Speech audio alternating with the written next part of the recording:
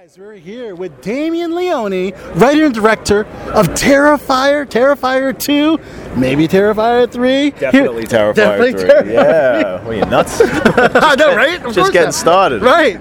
Here at Monster Mania in Oaks, PA. First of all, how's your convention experience been so far for Monster Mania? Wonderful. Yeah, this is our first time here, and we've had the biggest turnout so far, and we've been doing cons for a while, so this is pretty amazing. Yeah, that is it. Speaking of amazing, that box office over 10 million. The film was budgeted at about 250,000. How does that feel, first of all? Oh my God! The whole thing. I just keep throwing the word surreal out there because there's really no other way to describe it. It's very bizarre. It's very unexpected. It happened so quickly. Yes. Because we weren't even supposed to be in theaters. We were only supposed to be playing in theaters for one weekend, and then it just really caught fire.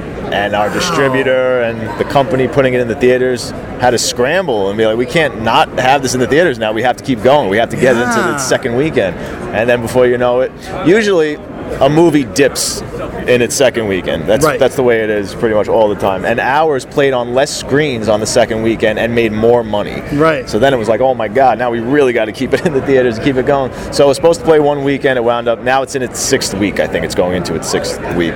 What can you attribute to the box office success? Word of mouth, marketing, anything of that sort? Certainly, everything with this movie has been organic word of mouth by the fans, honestly. We wouldn't be here without the fans.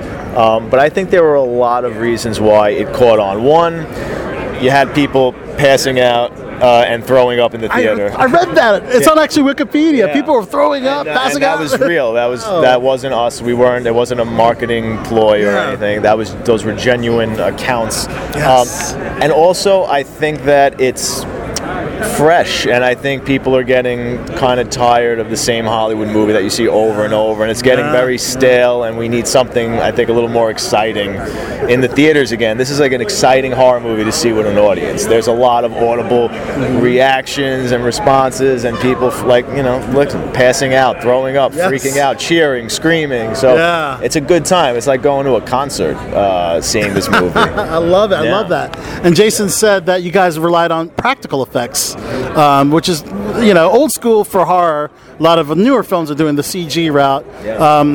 Now that you've had an amazing success with this second film, do you think you might bring some of those newer elements of CG to the third film, or do you think it will keep it old school for the third film?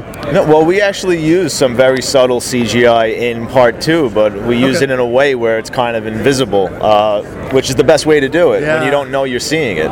So there's a lot of tricks, because I love visual effects and CGI when it's used properly, but the problem is a lot of people just abuse it and they use it for everything. Right.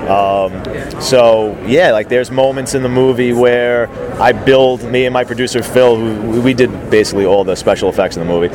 So there's a decapitation, for instance, in the middle of the movie, and you see the actor twitching and blinking and moving his mouth as his head's getting severed, and people are like, "What am I looking at? Is that is that an animatronic? Am I really seeing that?" And that's just building a practical effects dummy that's as close as we can get to the actor, but then digitally putting his face onto the dummy, so he could react while it's happening, and that's really disturbing when you can do that. So augmenting the practicals with the digital effects is like the perfect recipe. So absolutely.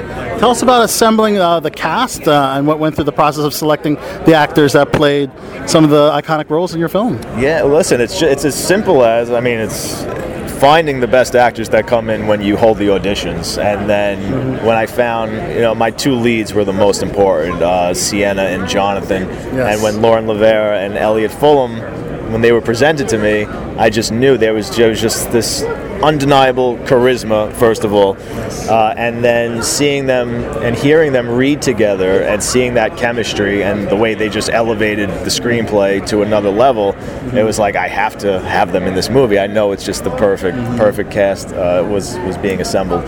So it's crucial, and especially this is a very character-driven movie, which is odd because you'd think, we're just going in, we're going to see people get cut up and slashed, but there's this big almost family drama built into this movie, and some crazy, very deep family dynamics that was so important, because I really wanted you to invest in the protagonist this time and really get on their side, especially Sienna's side and on her journey. So hopefully you could empathize with her when she's thrown into the pits of hell at the end of this movie. I wanted you rooting for this character, because everybody's rooting for Art the Clown, and if I was able to get people rooting against him, that could be a win for me, just as a writer. I guess people embrace Art the Clown as a new baddie. What went into writing his character, and was he influenced by any of the other clowns in horror lore? No, there was an influence from Pennywise, but pretty much the original Tim Curry's Pennywise. But it was really, I couldn't look anything like him. Art the Clown couldn't look like him, couldn't act like him, because there's no point. He's still the king of killer clowns. And if I was gonna, dip my toes in that sort of killer clown sandbox, I couldn't go anywhere near Pennywise. So I made sure Art was black and white, didn't speak, didn't have hair, didn't have a red nose, didn't have a clown name like Bozo or something like that. Right. So I wanted him to be as different as possible. And that was a big advantage. I mean, that's one of the main reasons. His image, what he looks like, is one of the reasons why he's so successful. I think he just has a really striking appearance. Wow. Yeah. Again, fantastic film. Now Terrifier 3, you mentioned, is going to be in the works. What are you thinking for Terrifier 3? Are you thinking of maybe reaching out to some A-listers to be in your film, or things like that? Listen, I'm not opposed to it. I'm still right now I have basically the treatment, so I know what the whole story is, and now it's just a matter of turning it into a screenplay. Nice. But as I'm writing it, new characters are going to work their way into it, and I might get some inspiration. I could be watching a movie and be like, oh my God, I want this guy in the movie, or him or her in the movie. So who knows? You never know. But that would be wonderful to work with bigger actors. Does anyone come to mind? Who I would love to work with, not necessarily in Terrifier, but I would love to work with Bruce Campbell one day, because I just love Evil Dead 2, and Ash is one of my favorite characters. Yes. So many people, though. I mean, endless list of people that I would kill to work with. I think that's a great choice, and obviously an icon in horror, bringing into another amazing franchise. I think that's brilliant. That's perfect, right? It'd be so much fun. I would love it. It'd be a dream come true for me. So. Yes, well, there you go. Yeah. The one and only Damien Leone from Terrifier and Terrifier 2, Terrifier 3. And wow, great to talk to you here at Monster Mania. Great to talk to you. Thanks for doing this. Nice. This is fun. Staten Island, New York in the house. All right. And if you could, let us know who you are, director of Terrifier, and you're on Below the Belt Show. What's up, guys? Damien Leone here, writer-director of Terrifier 1 and 2, and you're watching Below the Belt Show. Yes. All right, we're here with Jason Levy. How's it going? One of the producers of Terrifier and Terrifier 2. How's it feel to be here at Monster Mania today? I'm ecstatic. It's really humbling to see all the fans come out and support something you worked on for the past 3 years. Yeah, which is insane. We went through a pandemic. We went through the trials and tribulations of making this film, and it's just rewarding and humbling at the same time to see everyone come out and support. Of course, and support at the box office as well. Unreal. You guys were only budgeted at $250,000. I was reading. You made well over $10 million, right, at the box office. How does that feel? And were you shocked? Did you expect it to be a success? We were very shocked to the extent that it took. It took like a rocket ship all in, one night, 2 nights, or whatever, once it released into theaters. But when we were doing it, it was basically 9 of us making a film, making a dream. Because at first, first and foremost, we're horror fans. We've always been, my brother, everybody that's involved with Terrifier, we grew up on horror. Yes. So we knew what we wanted to see in a horror movie, and everybody wanted to see the same thing, supposedly, because now look at how crazy this thing has become. Absolutely. And, Art's here to stay, I'll say that. Art the Clown is here to stay, so you're alluding to a Terrifier 3. There will be a Terrifier 3, 100%. There will be a Terrifier 3. We're working on that obviously right now, but we're letting Terrifier 2 subside a little bit, and then we'll get to the drawing board. I was looking at the IMDb for Terrifier 2, and it just seems like there's so much buzz about it, and like the star meter meter for some of these actors, like shot off through the roof as well. As an actor, I know what the star meter means. Yeah. So it's a great way for the actors to get all that exposure. What do you think attributed to the success of people coming to the box office to see the film, though? I think it's just something different, something fresh that people haven't really seen in a long time. Yeah. And it's the thing is that a lot of things today with horror films, he's waving at me, but a lot of things today with horror films are very CGI. And a lot of people see the fakeness in the CGI, and we wanted to take it a different route and go more old school, which is Damien is phenomenal with the special effects. He directed the film and also did all the special effects for it. Practical effects. Practical effects, yes, practical effects. And it was just unbelievable, and that's what we wanted to see more of, that we felt that the genre was lacking. Right. So that's why we went in this direction.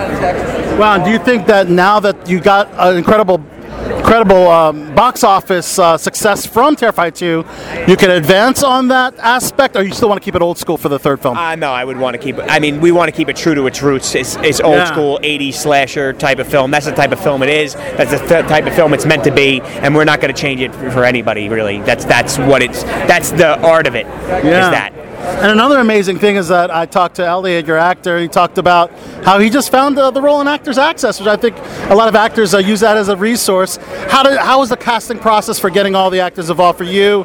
And it was a long process, I'll tell you that, because being the casting director and having a lot of these talents come in, and you're looking through thousands and thousands of audition tapes. It gets, me and Damien were very close at the hip, trying to pick the right people for this role, because we wanted to make sure that we were giving the fans what they wanted, the performances that they wanted, and we couldn't have asked for a better group of a cast finding them. Lauren was excellent, went through, when you're dealing with an ultra low budget film, you're going over hours, you're doing a lot of things, you got to really pull your weight. And she was phenomenal, did all her own, did stunts for the most part, and Elliot was very talented in doing all the scenes that we wanted, and we got a lot of emotion out of all of these actors and actresses, which was great for me, finding them. Now, what horror films would you say influenced Terrifier?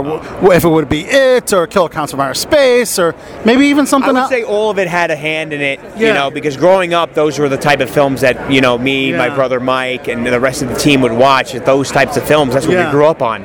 So to watch films like that, I think there's a little piece of those slashers in art, at points when you watch the film. But they were all an influence. That is fantastic. So going back to Terrifier 3, now that you have this incredible budget that you can work with, are you looking to put like a A-lister or someone huge in your next film, maybe? I will say this, just wait and see. I don't want to give anything away. We're still on Terrifier 2, but anything's possible. Anything's possible at this point. We want a few people in mind, right? Yeah, we have a few people that we would love to work with. I mean, that's what we worked in the past. I mean, we just did coming off of Terrifier, we just did a film called Stream with the same group of people from Terrifier came on. Damien, David's actually in it. We got from Reanimator, Jeffrey Combs, Danielle Harris. So we're starting to do that as well. Starting to get involved with more of those type of actors and actresses. It might even be some of the celebrities here in attendance at Monster Mania, right? Exactly, yeah. So we're literally trying, different things with the genre and trying to bring that, that mega slasher back. And that's the new genre everyone's trying to bring. Absolutely. With art is mega slasher. So we're trying to do a lot of more films like that to, really hone into those horror fans that are fiending for it.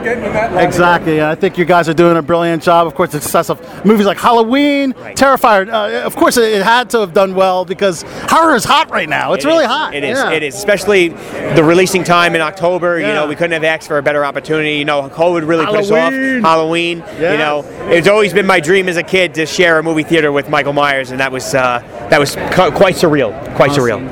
Well, guys, we're talking with Jason Levy, guys, the one and only producer extraordinaire. Thank you. Terrifier and Terrifier 2 here on Below the Belt Show. And if you could, let us know who you are.